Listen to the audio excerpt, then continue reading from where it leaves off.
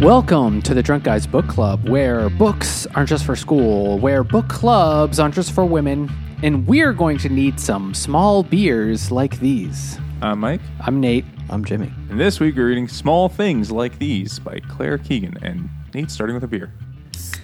This is Escapist's Daydream by Other Half Brewing, and it is because this book is about the Magdalen laundries in Ireland, where the girls wanted to escape, but they couldn't.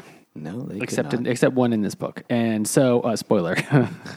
Anyway, What is it? yeah, this is a Double IPA. painkiller cocktail inspired Imperial Berliner Weiss. What? Is it made with scissor? A painkiller is an orange pineapple kind of mix. Oh, gosh. Definitely pineapple. Definitely pineapple. And it is very nice. Very, very nice. It's only a Tropical? little bit tart. It's very tropical. Just like Ireland. Yeah. Oh, man. I was going to say They don't call it the Emerald Isle for no reason, you know? And very nice on a hot day like this. So it's great. Very nice. So we're reading this because we're going to try to guess. Is that what we're doing? We're going to try to guess the Booker shortlist? We Is picked this one because it's the shortest, and whether or It's not it's on the list, it's easy to read. So Yeah. the long list came out, and this is the shortest book ever listed for the Booker at all. So we're like, sweet, let's do that one. Yeah. Let's take the easy So we one. are going to try and do more. Yeah. So last year, if you go back, we did 4 out of the 6 for the shortlist because we got started late. We waited to the last minute. But we managed to get the winner in there before the announcement came out. Choosing solely on which were the least long. Yeah, we picked the 4 shortest ones, and we thought we interpreted the betting odds correctly. And so we were like, fuck it, let's do these ones. So I would like to try to read all of them, either for the podcast or just in general, and see, because I've not done that in years. I did it only one time before. I read all of them before the winner was announced, I think, and had my pick, and I was fucking wrong. But I was close. But it'll be fun to try to do that. So we're going to at least try to do the short list. But since the short list doesn't get announced until mid-September, and we have some leeway, we may end up reading the wrong ones, like the loser books. Like this one probably is. It's an honor just to be nominated. Yes. But I highly doubt this one is going to make the short list. Despite being, it's making the short book list, but it's not the short list. So this book came out actually at the very end of 2021, November 30th. I guess it's, whatever it's like a fiscal year. I don't know. It's probably just the year that takes place after the winner of the last Yeah, one. probably something like that, right? If anything published after the eligible, because sometimes the book, like the short list or the long list even comes out, and some of the books have not been actually published yet. Like they're full publishing. They're just guessing. Well, they have to release like a the certain Testaments, Margaret Atwood, wasn't even published yet when it was given the Booker, when it won. It was like published that week. She was calling her shot. They have to really publish a certain number of copies. So they just, dump a box at some little bookstore with cats in it, and then they say, I did it. And then they send the copies to the panel. And I don't know who's on the panel. I don't really give a fuck. But I have. Didn't we look it up and it was like a bunch of like randos? It's always randos. But I have. And they're not necessarily just other award-winning authors. No. They've tried to make it a more diverse group of people. It's like sometimes you're like a little questionable. Larry the like, Cable Guy. Why? this book gets her done. I think this should be it. Yeah, I think. I mean, I guess if you only had, say, college professors of literature, you're going to get only the same kind of book every year. But yeah, so the panel, I don't know who these people are. I looked them up, but they're all like, if you are a nerd in England, you might know these names. Never heard of Neil MacGregor, who could be any guy in England, in the UK. John Harrison, Helen Castor Oil, Shahida Bari, and Alan. Oh man, I'm gonna fuck up your name, Alan Mabanko. I don't know. Don't know any of them. Didn't read their biographies. Don't care. But I do have a theory about like the kinds of books that win. I mean, having read a lot of them over the years, I feel like there's certain criteria that a book has to meet or usually meets to be the winner. Are they on an important issue? That was like the first thing. Is it like topical, or does it provide a commentary on a important social or political thing? But that doesn't always hold up because like the promise was about apartheid, which of course that's important and shit, but that's also like fucking 30 years ago now. Like get over it, South Africa. Laundries are also 25 years, but they're just. But it was only like a couple of years ago when they were finding mass graves and being like, whoops. Yeah. Oopsies. Oh, that's not where I left my shillelagh. And then they fucking... Let's talk about the book. Yeah, fine. And then we'll talk about all that stuff. Can I just say that one of the judges is nicknamed the African Beckett, which I don't know. That's a ridiculous nickname. Waiting for Mbife is his famous play. Is it really? No, but that would be amazing. Okay. It's Waiting for Dikembe. It's just a story about Dikembe Mutombo at the side of a road. Gonna have to cut that. What? That's a real person who plays an NBA Hall of Famer. One of the greatest centers of all of the last 40 years. I saw him once. He's very large. Oh, it must have been frightening to see a human being that big. It was. Sorry, Nate, what's this book about? This is really serious. Okay, so the book starts with a guy named Bill Furlong, and he lives in Ireland, and it says where. It says River Barrow, wherever that is. I'm sure if you're from Ireland, you know exactly where this is, because Ireland's just not that If big it's of even a place. real place. Ireland, Also that true. is. Yeah, Ireland. Ireland's a real place. Allegedly. Allegedly Ireland. All right, so anyway, this takes place in the 1980s. But it Which is reads a like time- the 30s for the first chunk of it until they say it was 1985. Yeah. You're like, oh my God, really? Man, Ireland sucked. It's like So- Angela's ashes. Ireland was very not great economically for quite a while. You could kind of say until about 2005. It was really, The Irish really not tiger or doing whatever they well. call Celtic Tiger. Can I just say saying Ireland's economy was very not great is like the equivalent of they're laughing with you. No, we're not investing in you, Ireland. There are many reasons for that, but anyway, in the 80s, this is when, so the main character, he delivers coal. Like, he gets shipments of coal and then delivers them out to places, but even that was not doing great because coal's being shut down. The coal mines are being closed down, and lots of places are losing a lot of jobs. Lots of people didn't have enough money, and of the previous, not last year's Booker winner, but the year before, Shuki Bain is about exactly that, but in Scotland instead of Ireland. Anyway, so Potato. kind of, yeah. So anyway, Bill Furlong, the beginning, he just talks about how, like, what it's like to deliver the coal. He has to, like, drive the truck around. The truck is definitely, like, seen better days, but whatever. And then he talks about how he was raised by Mrs. Wilson, who owns the, like, bed and breakfast in town, though it's really And a I guess, farm. more like She a was hotel. a rich lady. And a Protestant. And She was a Protestant. Yes, who lived off her husband's war pension. And back in 1946, one of her maids, or one of the people she employs as a maid, or like a house assistant, House girl. House girl, yeah, exactly.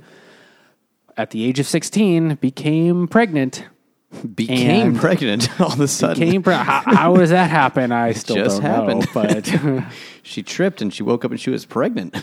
It's happened once before for the Catholics. It happened again. it never says her name, right? Meh. I don't think so. No, she didn't. Never says his mother's name. But anyway, so his mother got pregnant at age 16, and her family just decided to disown her, like not. Pretty And they were standard like, treatment back it then. literally says like they had made it clear they'd have nothing more to do with her. So Mrs. Wilson, the Protestant, hotel owner, is like, you can stay here. You'll keep working for me, but we'll raise the baby. And so they do. It's also never said who his father is. Although never specifically, but you get a pretty strong hint, which is probably meant to be that's what it is. It's one of the other farmhand guys that someone's like, "Oh, are you his cousin? You look just like him." Later on, So one of the Wilsons. Oh, yeah. And he's like, "No, not him. I'm not. I'm doing wrong door." And he just leaves. And he's like, "Oh, let me just suppress that for the rest of my life till I have a heart attack at 52 years old." He's just kind of now. Bill here is has a wife and 5 kids. Actually, wife and 5 daughters. That's a lot of daughters, Nate. Now It's like Tevye. It's like what? Who? Fiddler on the Roof guy. Tevye. What is Tevye? He's the main character of Fiddler on the Roof, who has 5 daughters and has to see them all married off. Oh well, he hasn't gotten to that part yet. But he's got 5 daughters and a wife. That's 7 people in one house. You think that whenever they have to drink, whenever they have to make a cake, it has to have 7 layers in it? This is 7-layer stout, and it's from Front Porch Brewing, and it is gonna fuck me up. Does that have cheese, refried beans, and guacamole in it? Oh my God, what? No, I wish. No, this is. Do you wish? Yes, I do wish. You don't drink the liquid burrito? This is 10% stout, pecans, cacao nibs, coconut, butterscotch, marshmallow, graham crackers, and lactose. Nice. So, good luck to me. I guess that was 7 things. Oh my God, it's so fucking good. Just like drinking a cake. Can you taste the layers? I can taste each layer. As parts of my toes stop feeling things. I don't need all of them. It's like it's almost like I'm drinking a Reese's peanut butter cup, but it's not like peanut. It's like a different kind of nut. Not these nuts, but those. But it is. It's really fucking good. This is the kind of thing you'll really regret drinking 4 or 7 of. I don't know anything about that. I really never done that before. And 49 layers. Yeah. Oh, it's magnificent. Magnificent. So, much like the suffering in Ireland at all times. So we find out Furlong has worked his way up from his very humble origins to be a modestly successful guy. It's not like a Horatio Alger story or something, but he is like the head or in charge of the coal thing. It's his yeah, it's his own. He'll be moved up from being like the trash that people openly talked about to now they whisper the insults about him, and he is. He has wealthy, and his family's important to him. Yeah, he's not wealthy, but he makes some money, but he's still like, well, we're going to have to replace the tires on the truck, so looks like we're not going to get new curtains for the house this year or next year or the year after that. So he's still it's a very low margin business, sounds like. But also, it could be part of that. Just when you grow up poor, you're afraid of being poor again, so you're very cautious. They're not struggling to make it by. I think he's just very, very cautious. When what do you want for Christmas? He's like, I would like a book. And my wife's like, which one? He's like, I don't know. We only have one, so you just don't get that one again. Just the Book of Kells. I'm really into illuminated manuscripts. Just the one. Basically, he, the first half of the book is Furlong just kind of backstory, revealed. And then it's found, the actual plot that takes place in real time is that it's leading up to Christmas and he has to deliver a lot of coal. He's the anti-Santa Claus. Because everyone in Ireland's been bad. They all get coal. Oh, so he's English then. Yeah, right. So I'm taking all your potatoes and giving you coal. No, they would have preferred the coal at some points in the year, I guess. So, he's got his wife and all their kids, and they're he's doing all the right things, right? He's trying to improve his lot, and clearly this, what it was on paper 1985 England, but no, fucking man, Ireland, but is really 1485 the rest of the world. because all they have is the church and what sounds like the worst thing in the world. 2 of his daughters are taking accordion lessons. Fuck, that is horrible. What is he atoning for? And The sin of being a bastard. Yeah, that's it. It is paid down twice to the next generation. 2 accordions. So I just want to have a beer. Fast forward, we're going to find out those Magdalene laundry things later, where they clearly are abusing these young women. And when you smack them around with, what might you use? But your palms. Palms. This beer's called Palms. That's it. Fucking homophones don't count anymore. This is an IPA from Finback. That's 7% alcohol, and it is brewed in collaboration with Aardwolf, which is a bizarre. It's like a jackalope, I guess. I don't know what I don't know what an Aardwolf, where Aardwolf Brewing is, or what it is, but it's IPA brewed dry hop with Simcoe, Citra, and Chinook. Don't see that one too often these days. And I went into Finback, and I'm usually... Aardwolf is an insectivorous mammal. Is it really a thing? It means earth wolf in Afrikaans. Is it different than an aardvark? An aardvark is, isn't that kind of like an anteater looking thing? That is an anteater. Is it the same thing? They eat insects. An aardwolf, it looks like a little hyena with stripes. Oh, really? Oh, they're cute. Okay, it's an African wild dog kind of thing. Oh, nice. All right. There you go. Aardwolf. Well, I went into Finback and was looking for Eric, our guy the guy that I always bother, and always helps me out with getting kegs and stuff. And then they were like, Eric's not here. He's on vacation. Like, what the fuck do you mean he's not here? I am thirsty. I have driven many minutes to be here. Dozens. And then the guy was a dozen minutes. Is about how long it takes. And then a different guy was like, oh, yeah. I said, I just like, is Eric here? And he's like, no. Are you Mike? That was the follow-up. I was like, how did you know? Maybe. I'm really curious to know. Like, so every once in a while, guys, just be prepared. There's this guy that's going to lumber in. Just be nice to him. He's special. He's going to talk a lot about his fucking podcast. Just ignore that shit and give him a beer and he'll leave you alone. So this is a great IPA. It doesn't taste like insects or aardvarks or aardwolves, but You don't know that. Well, 2 of the 3. And we should say that this is brought to us by our supporters over at Patreon.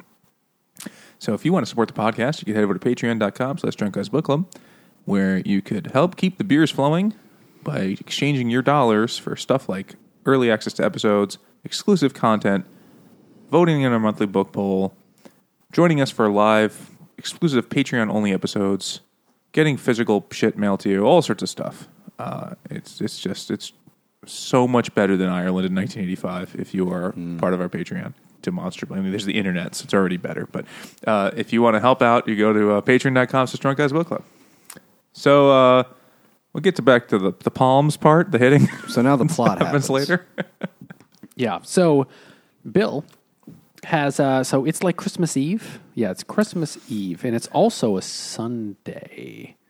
One of those two. It's the day before Christmas Eve. Anyway, but that's also a mass. That's like a heavy duty mass day. Anyway, so anyway, he has one last delivery to make, and he's like, because everyone is ordering coal because they're all heating their houses with coal, and it's going to be really cold. So he has to do all these deliveries. And they want to get it before everything closes for the holidays. Coal?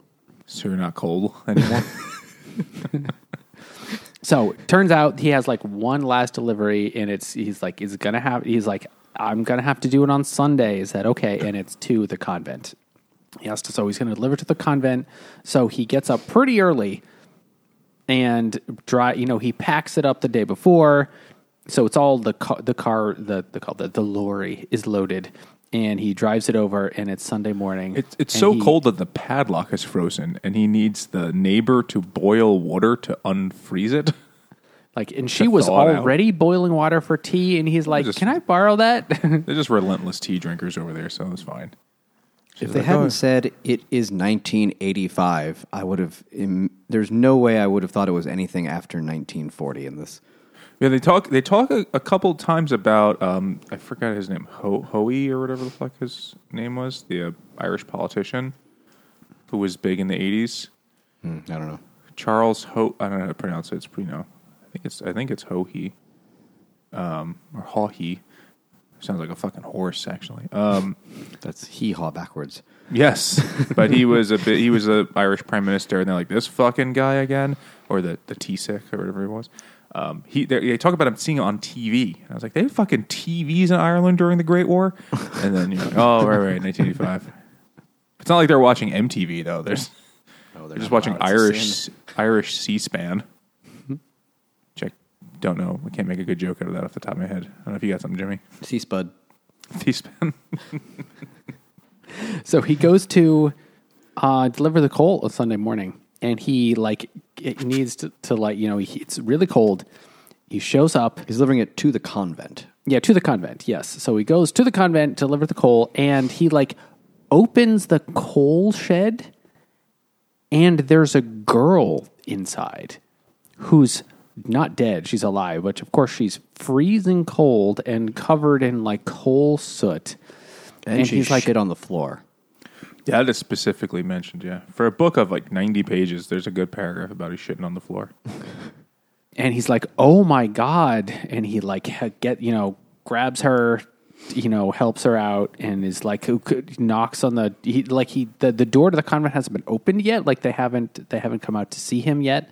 So he knocks, and he's like, oh my God, you gotta help. And she says, oh, no, wait, that's not this time. This actually happens. We skipped a whole bunch of parts. This happens later. We skipped the first part. The first part, he goes to deliver the coal, and he drops it off, and then one of the girls there, because he knows there's girls that live there, but he doesn't really know why. No one really talks about it. There's a lot of weird rumors, and no one wants to mention it. But they're always his wife, maybe it's before this or right around the time the wife is like, those girls are there for a reason. It's not our problem. It's not our problem. It's their families put them there, or the state put them there, or Jesus put them there. They're better off there. Yeah, they're fallen sinners. They're fallen women. That's what they are. Yeah. So it doesn't really say that in the book specifically. I mean, the wife says that. She's like, they're fucked up. They're there. It's it's their fault that they're there. She says something along that line. Yeah, I think the phrase "fallen women" is used in the real world, but I don't think they ever said it in this book. No, I don't. I'm just saying that, but the gist is. Well, the gist was the problem. Dems be sluts. So he shows up, and there are some girls, teenage girls, scrubbing the floor. And when the nun isn't there, one of them says, "Mister, won't you help us? Just take me as far as the river. That's all you need to do. To the river, or you could just let me out the gate. I'll work for you. I'll do anything." And then she says, "Well, I've nobody. All I want to do is drown myself. Can you not do that fucking much for us?" It's like, whoa, holy shit. Watch your mouth, whore. Because he doesn't know that, that they're even being called whores, because he doesn't, what are these girls doing here? He doesn't get it. And then when he's leaving that time, he sees oh, that's weird. Every door here has a lock on it with a key. And the lock tops on the inside. Yeah, from the inside. And the all the walls surrounding the convent are topped with little bits of broken glass, so no one can climb over them. It's that's weird for a convent. Yeah, I'm glad. And then he goes back to deliver the coal and finds the girl in the shed. Right, then he goes home. Then he goes home and has the conversation with his wife. He's like, "What do you think about that?" And she's like, "Just fucking mind your business, dude. Enjoy your one book you're going to get for Christmas." He's like, yes, that'd be good. Chai. Is it chai tea? Is that what they're And he's like, you got to go back. And he's like, say it ain't so. I will not go. All the small things. Oh my God. Like these. Keep your lips still. I'll be your thrill. My little windmill. That's the last verse. About Don Quixote? Blink-182 is a surprisingly literary band. I think it was. It's probably the one. The best example is their song "I Want to Fuck a Dog in the Ass." Yeah, I think that was a lot of Keats. That was also Beckett. It was Beckett. Do you know Weapon of Choice, the Fat Boy Slim song? California Beckett. Yeah, is that based on Beckett? No, it's based on Dune. There's no words to that song. There's a few sentences in it. The lyrics are like I like spice. It's like you got to move your feet irregularly so they can't feel the vibration or some shit like that. It's about the fucking sandworms? It's about the sandworms. The whole fucking song's about Dune. Oh my God. I thought I liked that song. I like it better than Dune. No doubt about it. So he goes back and he finds this girl in the shed and he's like, no, I didn't leave this here. This is going to take forever to burn. It does not provide much heat in my He's experience. like, wow, you're an anthracite for sore eyes. No? All right. No coal and puns. so this is when he finds the girl in the coal shed and she's freezing. It's like, and he's like, and she filthy. says, She's been there a long time. and she says, they won't even let me see my child. And something like, and clearly her breasts are still leaking milk. She says 14-week-old kid. 14-week-old. So he goes and brings her to the front door and they bring her in. And then the nun has a sort of disapproving look. It's like, okay, you can come in. And they show her in and clearly give her a quick bath. But it's almost like, oh, company is here. So we have to, put on a good face or we have to hide what's really going on from this guy. Yeah, you really fucked up, kid, by being locked in the coal shed. What an asshole. You'll pay for this later. Yeah, and they tell him oh, why don't you just stay for tea? And so he does. And so and then after only a couple minutes the girl comes back down and clearly she's had a very quick bath and comes out. She's like, "Oh, yes, I'm better now." Yeah, but she clearly isn't. And then afterward, he realizes that he forgot to ask about her baby, which is what she wanted him to do, but he didn't. And then, and then the Mother Superior was like, "Hey, have this card, for the payment of the coal. Also, there's a little something extra in there because it's Christmas, And also, by the way." That school we run that all the girls in city go to? It's pretty full. It'd be mighty unfortunate if your girls couldn't get in, right?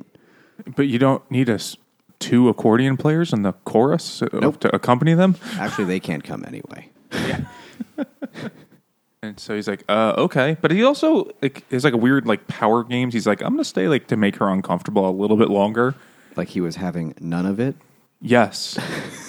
He wanted to make her feel inferior, but she was still really good at making him feel like a shithead because all of Ireland has been horribly repressed by the Catholic Church for the last couple centuries. Couple? Well, it's got millennia. Well, they only got there about 1,000 years ago. But wasn't there some study that came out that's something like half of all Irish children had been molested by.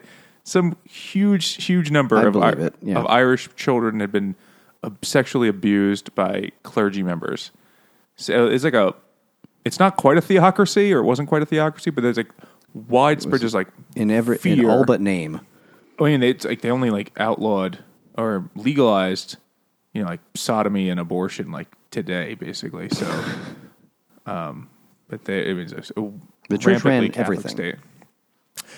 Yeah, so that's a question I have about these laundry things that we'll get to later. Who was actually, how that worked. I think you guys probably know more than me, but this is one of those Magdalene laundries, which is where you send Mary Magdalene and her other hoes. Because if it says it was in the book of, I think it was the Gospel of John. Mary Magdalene cleaned a mean sheet. And she always folded the corners crisply. So it was the Lord's will for these fallen women to become laundresses. Yeah. So it's Christmas Eve, and so Bill kind of he does the family stuff, and then he goes out. There's goes to the little family parties and sees, and has a good time. But then he sees one of his friends, so he sees somebody and starts to talk about it, and the woman is like, no, he has the company Christmas party basically, and takes all his workers out to the restaurant, and the lady who runs the restaurant is like, I hear you saw some stuff at the convent. Maybe shut your fucking mouth, huh? But friendly. But if you say it with a nice Irish accent, it all sounds friendly. It's magical when you do it that way. Yeah. He's like, oh, ta, and you're like, oh, that's the good crack, or whatever fucking dumb Irish phrase you say. Crack, yeah. Good crack. Good crack, yeah, crack. But, you'd want to watch over what you'd say about what's there. Keep the enemy close, the bad dog with you, and the good dog will not bite. You know yourself. That saying doesn't make any sense. 'Tis no business of mine, as I've said, but surely you must know these nuns have a finger in every pie. Specifically, Yeah. the muff variety. Because she was confused, like, did you walk in on those nuns lezzing out? And he was like, oh, not even, no, ew, maybe? Forget what I said then. And she's like, never mind. Fuck, I don't know what I was talking about, dogs there. And So he's warned, like, don't talk about this. Don't make this a thing. And at first, he's just kind of like, okay. But then it's like later in the evening, he goes to like finish doing some like Christmas shopping, including buying a pair of shoes for his wife. oh, it's the goddamn Christmas shoes song. And then he's like walking back home, but then he decides to, instead of walk back home, walk up to the convent, and then it's nighttime. It's like night on Christmas Eve. Christmas? Yeah. So it's nighttime, and he goes to the coal shed and unlocks the door, and there's the girl again. She's still there, or she's back. Ooh, you skipped a few things as well. Important things? Well, he it's the next day because he goes to church with his family because they've missed first mass, and he was all pissed like, we got to go to second mass now. Yeah. This is the next day. Yeah, they're And like then he goes to hobbits see- for mass. He goes to see Ned, the guy who worked for Mrs. Wilson that practically raised him and like taught him to shave and how to tie his shoes. And he remembers like talking to Ned back in the day about all this stuff, and he's like, "Oh yeah, Ned was a cool guy." And he gets to Ned's place, and someone opens the door. Is like, "Oh, Ned's sick, but you can come in. You must be related to him, right? You look just like all of them." It's like, "Nope, not goodbye." And it's like, "Oh, Ned's probably his dad." It's like, so. He also mentions his mom just died of some abrupt illness and never revealed who the father was, so he's never known. Yeah. And Miss Wilson claimed He's asked Ned, in the past, I think, but never said. And then he's like, "All right, I'm gonna go back for that girl in the coal shed." Yeah, he walks up to the convent, opens the door to the coal shed, and she's in there. He does a lot No of soul shoes. searching. He found the shoes right away. But the shoes, I don't remember the shoes yet. The girl wasn't wearing any shoes. Souls. Fuck. Hate you. There's just one key line, right? He says, he found himself asking, was there any point in being alive without helping one another? And then it's like, he's like, let me go fucking help that poor young mother who's being clearly like git mode over there. It's like whatever they're fucking doing there. Well, the next sentence is also very important for Irish people. Of course, yeah. Can you, I'm going to read it. Was it possible to carry on along through all the years, the decades, through an entire life without once being brave enough to go against what was there and yet call yourself a Christian and face yourself in the mirror? And he's like, ugh, just as long as you don't call me Protestant. That's basically. So he rescues the girl, brings her home, and the book ends. So they walk all the way back home. Like, and it's nighttime, and it's snowing, and she doesn't have any shoes. Now, he happens to be holding a pair of shoes that he's not like, here, wear these. He's like, no, if you've made it this far, you can make it all the way home. And people see them on the street, and they're like, who is that? One of your, oh, God, oh, and then they like stay away. Maybe you don't exactly know what it is. And then brings her home, and he thought of Mrs. Wilson, of her daily kindnesses, of how she had corrected and encouraged him, of the small things she had said and done and refused, and of the small things she had said and done and had refused to do and say what she must have done. The things, when added up, amounted to a life. But keep going, though. Had it not been for her, his mother might very well have wound up in that place. His mom was an unwed mother. Unwed Catholic mother. Yeah, and they're like, oh, fucking whore. And so, like, what is... He's like, that's where anyone else in my position ended up, or anyone else in my mother's position ended up. We just got really lucky, and I think it's not a coincidence. It's by the Protestant that helps them, as opposed to the Catholic Church, which is. Though apparently the Protestants had one too. Oh, sure. According to Wikipedia. Of course but I think the author here, because the author is from an Irish, she's Irish. Martin Luther laundries. You can wash all variety of theses out of your drawers. 95 different kinds of feces. The Calvinist laundries. All the laundry is dirty, and then you die. It is Can't be determined cleaned. when the shirt is made if it will be clean or dirty. And you just have to go with it. I think having 95 feces would be quite an accomplishment, though. Got 95 feces, but a shit ain't one. But I think the author is Irish, and she is old enough. She was born in the 60s, I want to say. I looked it up. I think it was a 68 or something like that. Old enough where had to be like at least vaguely aware that this happened, and it's certainly been They an adult. closed the last one in 1996. Yeah. They're like, we got that Good Sunday agreement thing. I guess we could stop locking up the teen mothers and prostitutes. But she's also from a Catholic background. So I think being critical of the Catholic Church in Ireland is part of her. Like being critical of this particular thing, of these laundry things, but also the Catholic Church in general, has to be part of this. And of Part of that Irish story. people not having the gall to do anything about it. I'm like, just don't talk about it. It's fine. They deserve it. They're Well, just kids that we're just going to let be slaves. Right, yeah. So, but they also, for a lot of religious people, there's this there but for the grace of God go I thing. And they're like, I'm not going to get in meddle in that shit. Like, it is only through God's grace that I too am not suffering, so I'm not going to meddle. I don't need to be involved. I don't need to, The nuns I'm wouldn't just do going to mind my bad business. things, The church can't do anything wrong. No, the church is there to save us. Like, they're clearly there. I just don't know the whole story. Yeah. Pass the potatoes. So he brings the girl home and literally brings her to his own home and brings her to the front door. And then the end. We're going to need an 8-layer cake. And that is the end of the book. That's it. Which Would as have a been really. book, It would have been amazing if the whole time when they're like, Merry Christmas, and he was like, ho, ho. And then at the end, he's like, I got the last ho. And then he brings her there. No? If it was like one of the lethal weapons. I'm getting too old for this shit.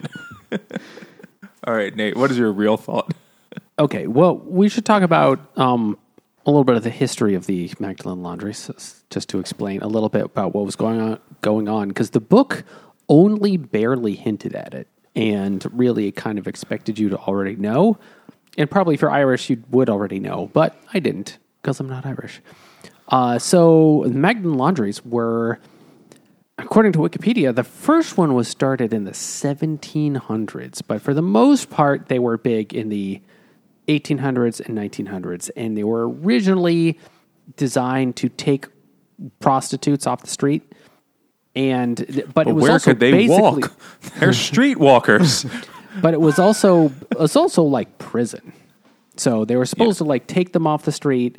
It was, at least definitely in the 1800s, it expanded to unwed mothers, prostitutes, unwed mothers, and other people. It also they were expanded taken in eventually to girls who talked back to their parents.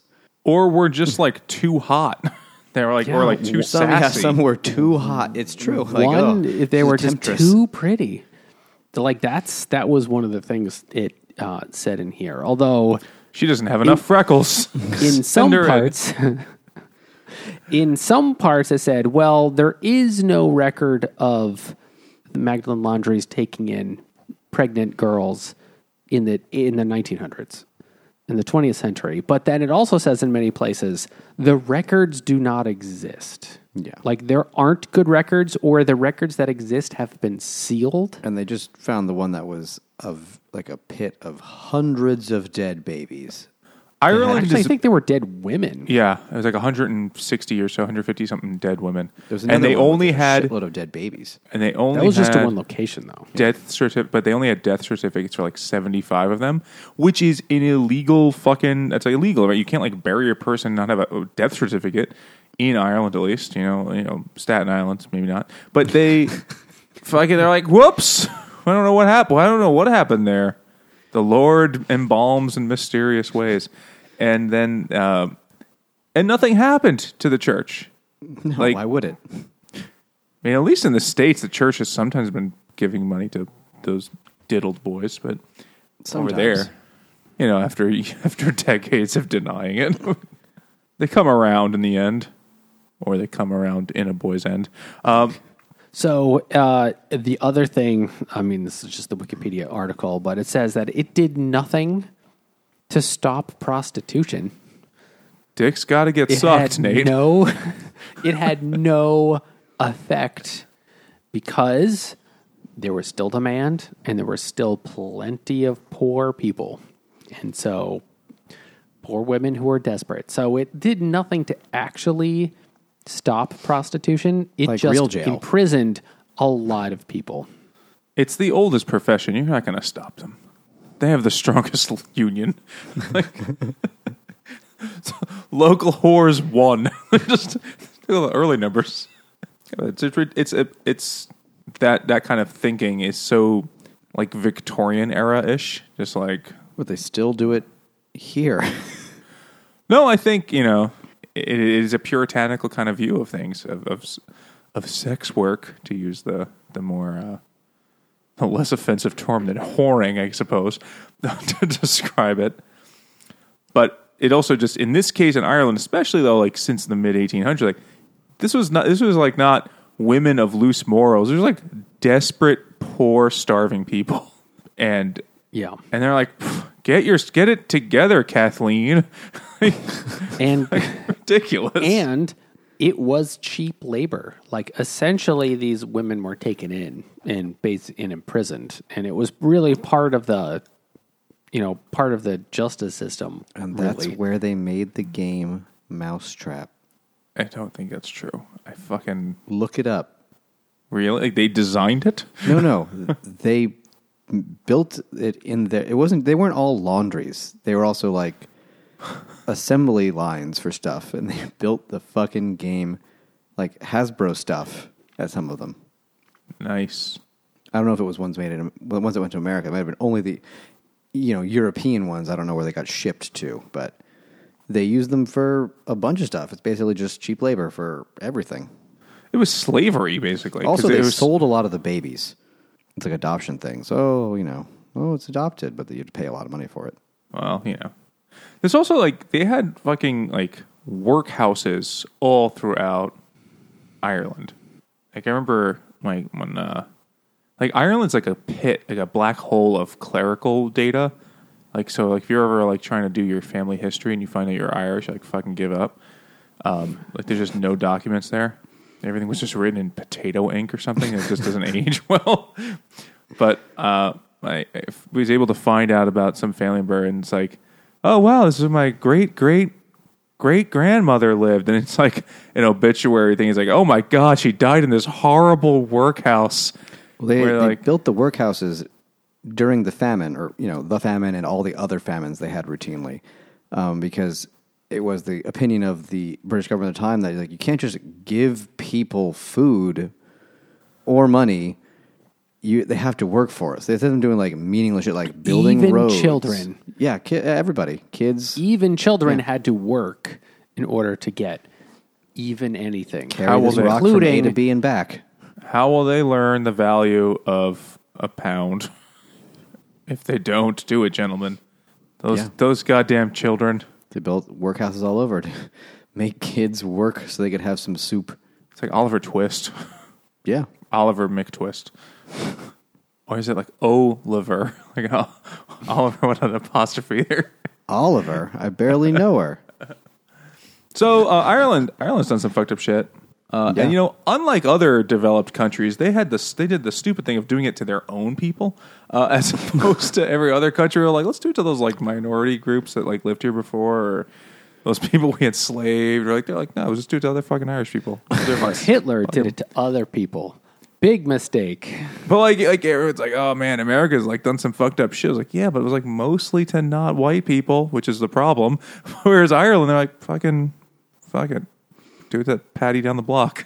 Like, it's fucked up. It's fucking terrible. That's why all of them live in New York and Boston now. Like, fuck this city. Fuck this country. There are more people of Irish descent in America than there are people in Ireland.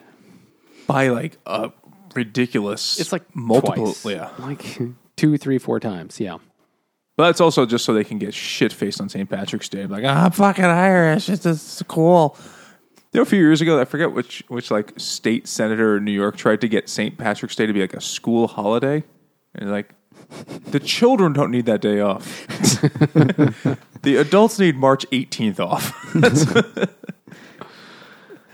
There was there was a politician in Ireland from one of the small towns, which was almost all of it, who was trying to fight making drunk driving illegal.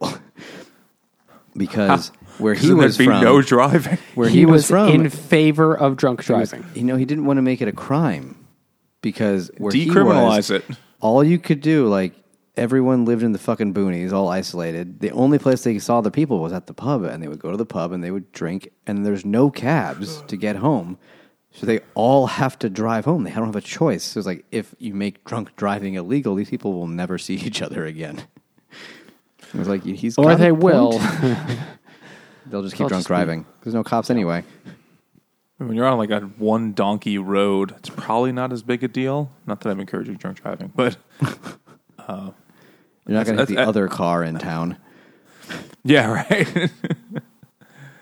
What are the odds that they're both out drunk at the same time? No, actually, 100%. Pretty good. It's 100%. Yeah, pretty solid.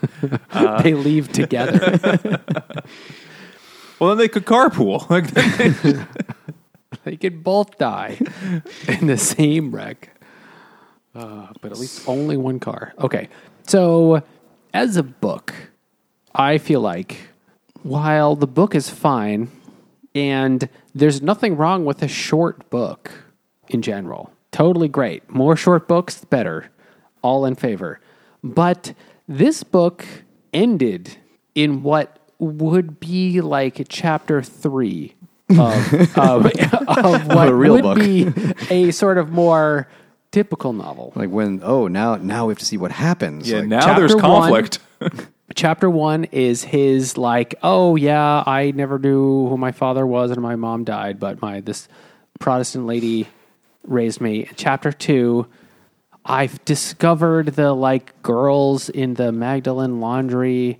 I'm very conflicted about this. Chapter 3 is going to rescue one, and then the book ended. Like, this really should be just the beginning of a longer work. Now, okay, obviously, I'm not a writer. I have a reason. Who am I to say what a writer should do? So, clearly, the author, Claire Keegan, is a way better writer than I am because, when you divide by 0...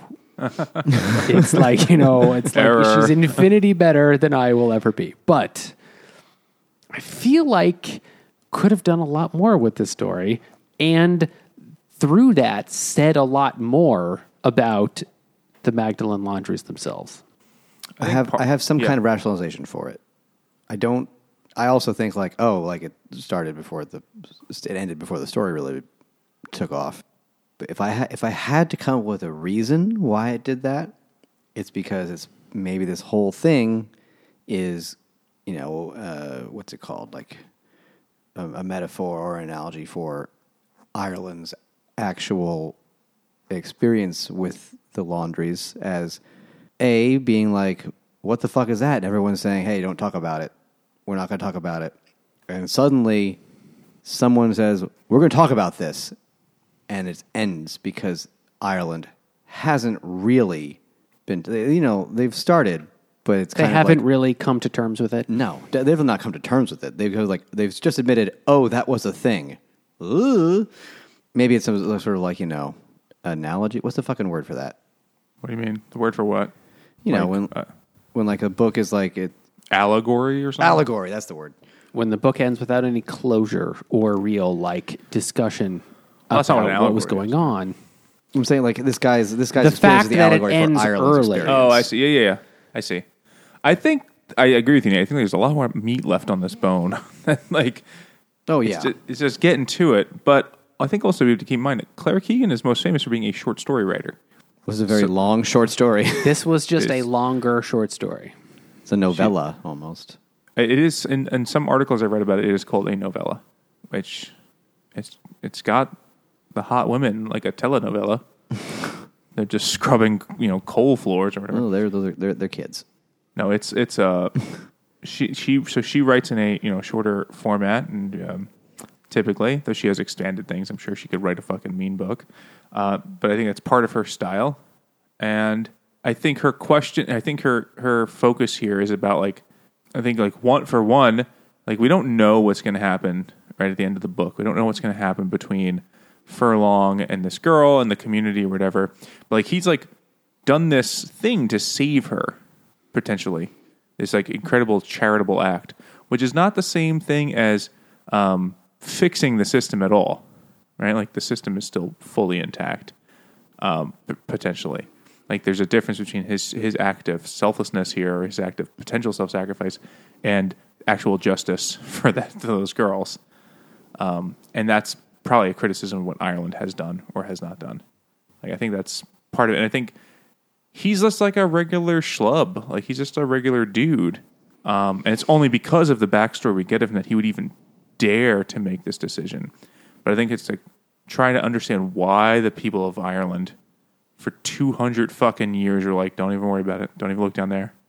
I think that's the question there about why did they do it's not quite the same as collective guilt when you talk about things like the Holocaust or something like that, but why did the Irish people just not do anything? What were they so afraid of? The church. Yeah, but a church that was fucking that was a question I had earlier that was how do these women and girls end up there? And it's all sorts of ways. Their families could just dump them there. Reform schools could send them there. They can get arrested for orphans. They get arrested for some sort of crime, and they send them. So it was the Catholic Church was an octopus with a tentacle in every aspect of Irish life. But it wasn't a Japanese porno where they have actual tentacles in. But no. So why is it that the Irish people just allowed this? And I think why do all other countries tolerate them raping their kids? They were loosely punished. Not really. They paid some people off, but no one really got maybe a handful of priests went to jail. Maybe. I don't know. Most of them are still out there. They're all here in America. The term where Catholics aren't really that important. No. One of the earliest groups to be discriminated against, God damn it. Sometimes you're right. Though technically I have to correct you, Jimmy, that the term for a handful of priests is a hand job full of priests. That's the term of venery for priests. Oh, it's a whole bunch of priests. You sure it's not a gobble?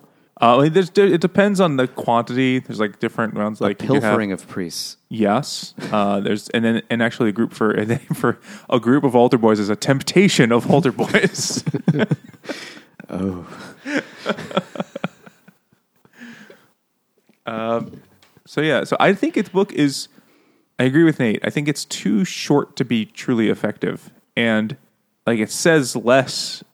You have to oh my god! You have to, you read a thing, you're oh fuck, that's what that means. I feel like she could have done more to show the horribleness and make it clearer for a wider audience who's less familiar with this topic. Well, I don't know. I don't know if you need to be so explicit about it.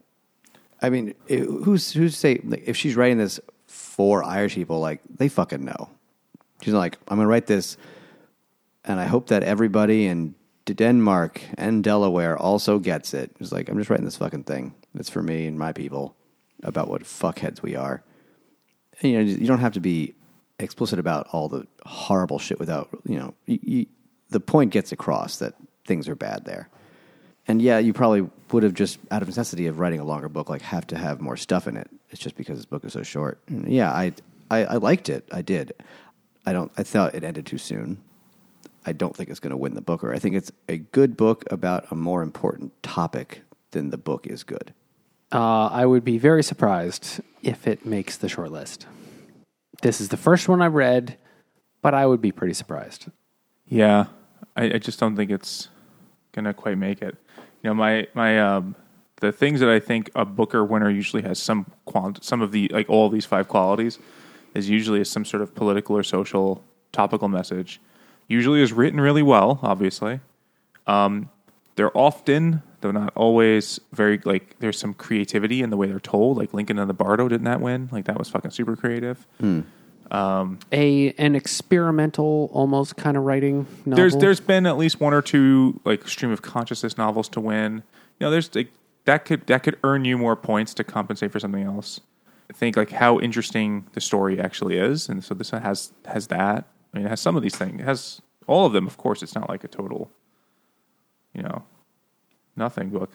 And then I think there is like, does this author represent, kind of like tied to like the political, social thing? Like, is this author Is this author the kind of person that should win an award? Will that be like making a statement or something?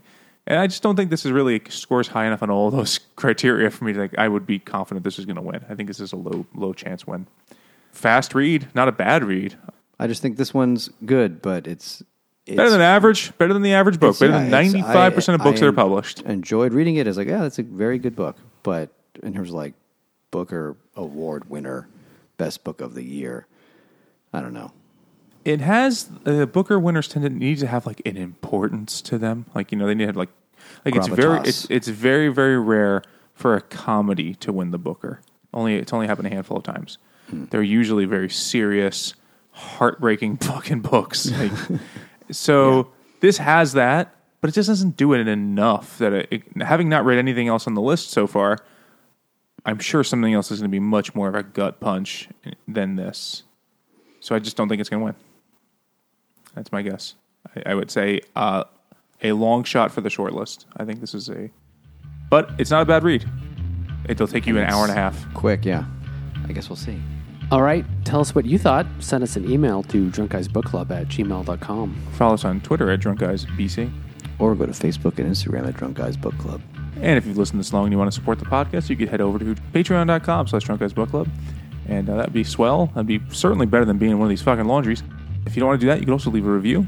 That'd be cool. Or just tell people to listen to it. Hopefully people who have access to podcasts, not someone who's in a Magdalene laundry, because I imagine they couldn't because they were in the past. And you can also join us on Goodreads and talk about things that are reading and goods. And check out the Hopped Up Network, a network of independent beer podcasters. And thanks for listening.